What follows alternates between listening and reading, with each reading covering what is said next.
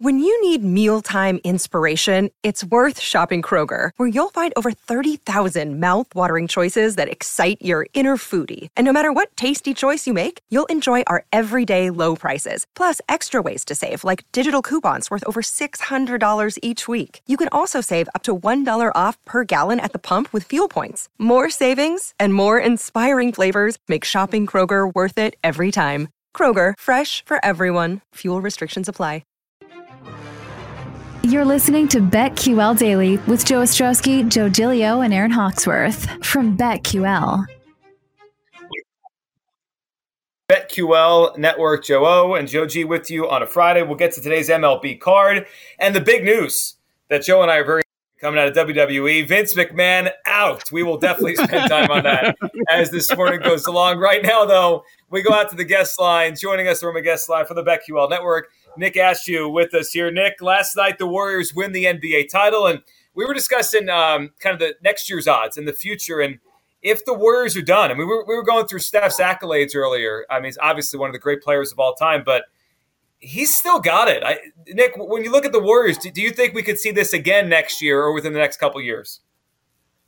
They absolutely deserve to be installed as the favorites for next year. I would not be surprised if they win back-to-back titles. I mean, people forgot over the last couple of years, and rightfully so, because they were devastated by injuries. You missed Klay Thompson for essentially 2.5 seasons. I mean, even this year, he wasn't fully back to himself. It takes a lot of time to get back from that. The key for me with the Warriors, this is something I honestly, and I hate to pat myself on the back, but guys, I'm going to pat myself on the back just a little bit here. I said at the beginning of the season, we may see Warriors Dynasty 2.0 starting up again this year. And I'm not saying they're going to go to the finals, 4 more times over the next 5 years. But what we are seeing is a team that's not only still strong with their core, with their big three. Say what you want about Draymond and how horrible he was at times in the finals. I get it. But he brings a lot of different intangibles to that team. Steph absolutely still has it. And his game, with the way that he plays at 37, 38 years old, he may not be as, aggressive going to the basket, but we know that he can still shoot from 35 feet out when he's probably 40 years old.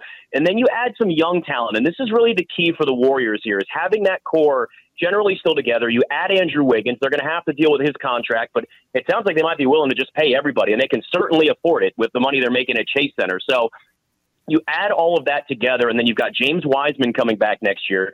Jonathan Kuminga is a lottery pick that's in a role where he just has to be a rotation player right now. He's not expected to be some guy that becomes an all-star for them anytime soon. Even Moses Moody. They've got a lot of young guys on there, plus Jordan Poole. When you combine young talent that doesn't have a lot of pressure to develop too quickly with stars that are already there established, I mean, they have given themselves a long road to success moving forward. Now, I'm not saying it's going to be easy. I think Denver is going to be better next year when they're actually at full strength. Who knows it's crazy to say this, but who knows what the Lakers are going to do this offseason. I mean, they could totally revamp their roster and look different, and maybe Anthony Davis is healthy. Who knows? But the Warriors are in place to win multiple titles moving forward with what they have built. I love it. Nick with the Barry Horowitz this morning. Big day for wrestling. He's patting himself on the back with that Warriors call. And I agree with you. I have no issues reinstalling the Warriors as favorites for next season. And you threw out some teams there, but just to go the theme looking ahead real quick, what I find most interesting at the top of the odds board is 2 through 4. And I want to see if you agree with this. Do you think that the Celtics should be the second favorite like they are, and then tied as a third favorite, there's the Brooklyn Nets and LA Clippers? We're still pushing this Brooklyn Nets narrative. It's unbelievable. We are not. They are. They're doing it. Yes. When I say we, let me clarify. Not you, because you are much smarter than that. No, the Brooklyn Nets should not be that high. But if you remember going into this season and through a good half of the season, the Lakers still had the second best odds, and the Nets still had the best odds. And we're looking at them going, well, they're baiting you into trying to bet on them, thinking they're going to turn things around. You watch them. You just need the eye test. I don't need trends. I don't need numbers. I can just watch those teams and say they have no chemistry. It will not work. And I still feel the same way about the Nets next year. The second best odds should be the Milwaukee Bucks. That's a couple of books that do have the Bucks as the second best odds to win the title next year. I would put them ahead of Boston. And I really like Boston. I love what they've built. I've been a big fan of, the turnaround and the resiliency. And Jason Tatum really let me down in these finals. I've been a big supporter of Tatum and his growth. This may be kind of who he is, maybe more of a really good number two and not a put the team on his back and carry them type of guy. But let's not forget the Milwaukee Bucks and who they were with Chris Middleton. Now, they didn't have Chris Middleton against the Bucks, and that series still went 7 games. And that's the difference to me. You're going to have Giannis still in his prime. I mean, Giannis is still really young. We keep forgetting that he's just kind of in that entering stage of his prime, honestly, by NBA standards. You add Chris Middleton, Drew Holiday, they still have that championship experience on top of that. I like the Warriors as the favorite, and I think the Bucks should be the ones that are installed as the second favorites. Nick, if you look down the board a little bit, who stands out to you? What do you if we have someone that's not a favorite next year that becomes one? Because that happened this year. I mean, no one saw Boston come into this level, and here they were in Game 6 of the NBA Finals. We threw out earlier Dallas at 19-1, Memphis 19-1. Those look pretty good. How about teams in your mind that maybe take a leap next year that are not the top favorites right now? Yeah, I don't, even though the Christian Wood move is nice for Dallas, that's not enough for Luka. They're going to need more than that in the Western Conference. I go back to the Denver Nuggets. I've really liked what they've built, and thinking about what Jokic has done essentially for 2 years by himself. I mean, the playoffs last year, again this year, you actually get a Jamal Murray back healthy next season, and Michael Porter Jr. hopefully back healthy next year. We know he's had injury problems, so again, when you look at this, you go, okay, we look at the talent, but then there's also injury history of players, and it maybe skews you a little bit from being too overly zealous about the Nuggets. But they got something really good going on there, and they've got a really well-run organization. Now, they lost Tim Connolly, who was their general manager. He went to Minnesota. That's an underrated move in the NBA. Big for Minnesota, big loss for the Milwaukee Bucks, or for the Denver Nuggets.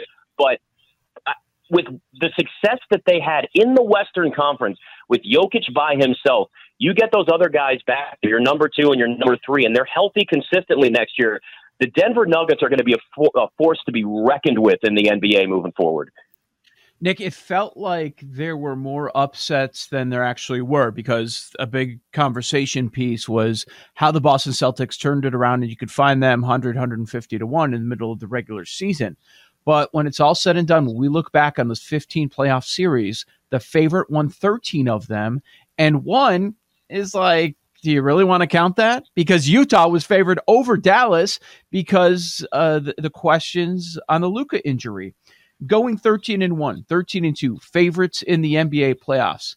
Does that give us any signal for the future, or is that your outlier? We're going to see more upsets in most seasons. You know, I feel like we're going to see more favorites. If you look back on generally in the NBA, the better teams tend to win these 7-game series, right? Now, it's not every single time, but the majority of the time you see the better team win, and it's normally the team that's favored on top of that.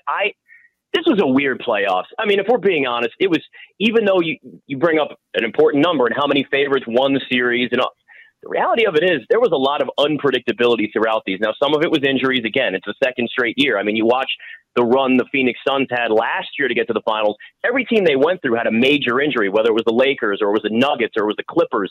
Those were all teams that were missing star players that made their run, let's be honest, a little bit easier. But you watch these playoffs again, and you think you know what's going on, and far too often it was still unpredictable until the final outcome came in the series, where majority of the time, like you said, the favorites ended up winning. Here's what I will say about the NBA moving forward. It's in a really good position. I understand the finals ratings maybe weren't as good as they were in the past, and everybody loves to bring up the ratings and panic game by game, but then there was other playoff games that had really high ratings. The NBA is going through a transition now. There's going to be a post-LeBron era that we have to sort of accept. At some point, LeBron James is not going to be a part of the NBA. We saw a lot of young players, a lot of young stars take their teams to levels really that didn't expect them to. And that's where the unpredictability came in, right? You see the Mavericks going to the conference finals, didn't think they beat Phoenix. Phoenix was a mess in Game 7. There were reports that there was a COVID outbreak with them, during that series or before that. So I don't know, maybe that affected them. I have no idea. Ja Morant was in and out of the lineup and he was injured, but Memphis is a team that has a bright, bright future. They overachieved this year, if we're being honest with ourselves. So we're seeing that unpredictability still overall in the playoffs, because there's just a lot of teams we're not as familiar with yet. But I see the NBA in a really good transitional period now with a lot of young players. So we have to pay attention to what we saw in the playoffs this season, because of the fact that guys that are younger got more playoff experience than maybe we would have expected. That makes them even better and in a better position moving forward. Nick, you brought up the transition period. I think it's interesting because you go back to when Michael was kind of ending, it was a transition period there. And before LeBron really took over the league, it was kind of that weird period where, teams like the Jason Kidd and Vince Carter Nets made the finals and the Pistons did what they did with the team-oriented group rather than stars. Do you think we're moving away from the super teams in the NBA? Because we just all laughed at the idea of the Nets being near the top.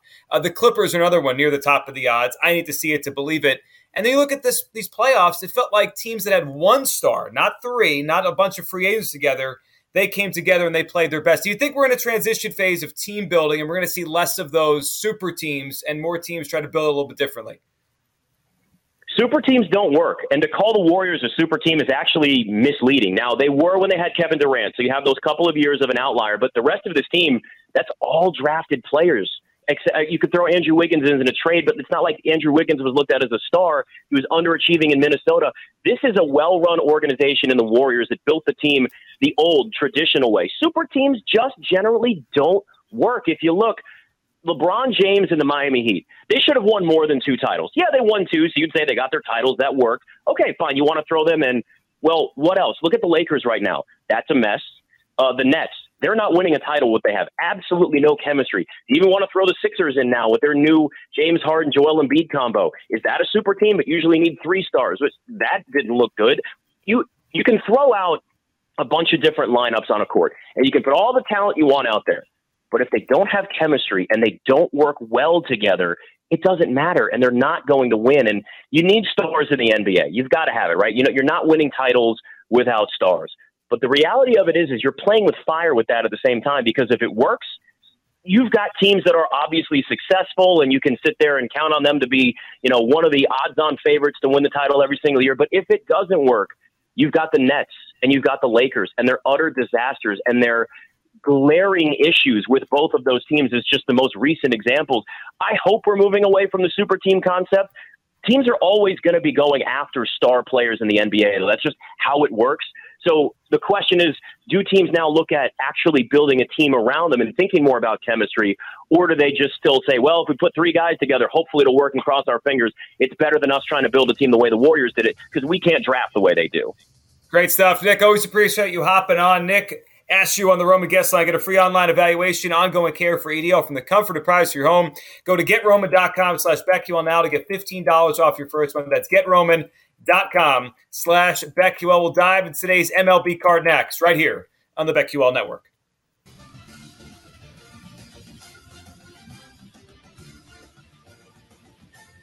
These Joes are helping you bet like a pro. It's Joe Ostrowski, Joe Giglio, and Aaron Hawksworth on BetQL Daily from BetQL.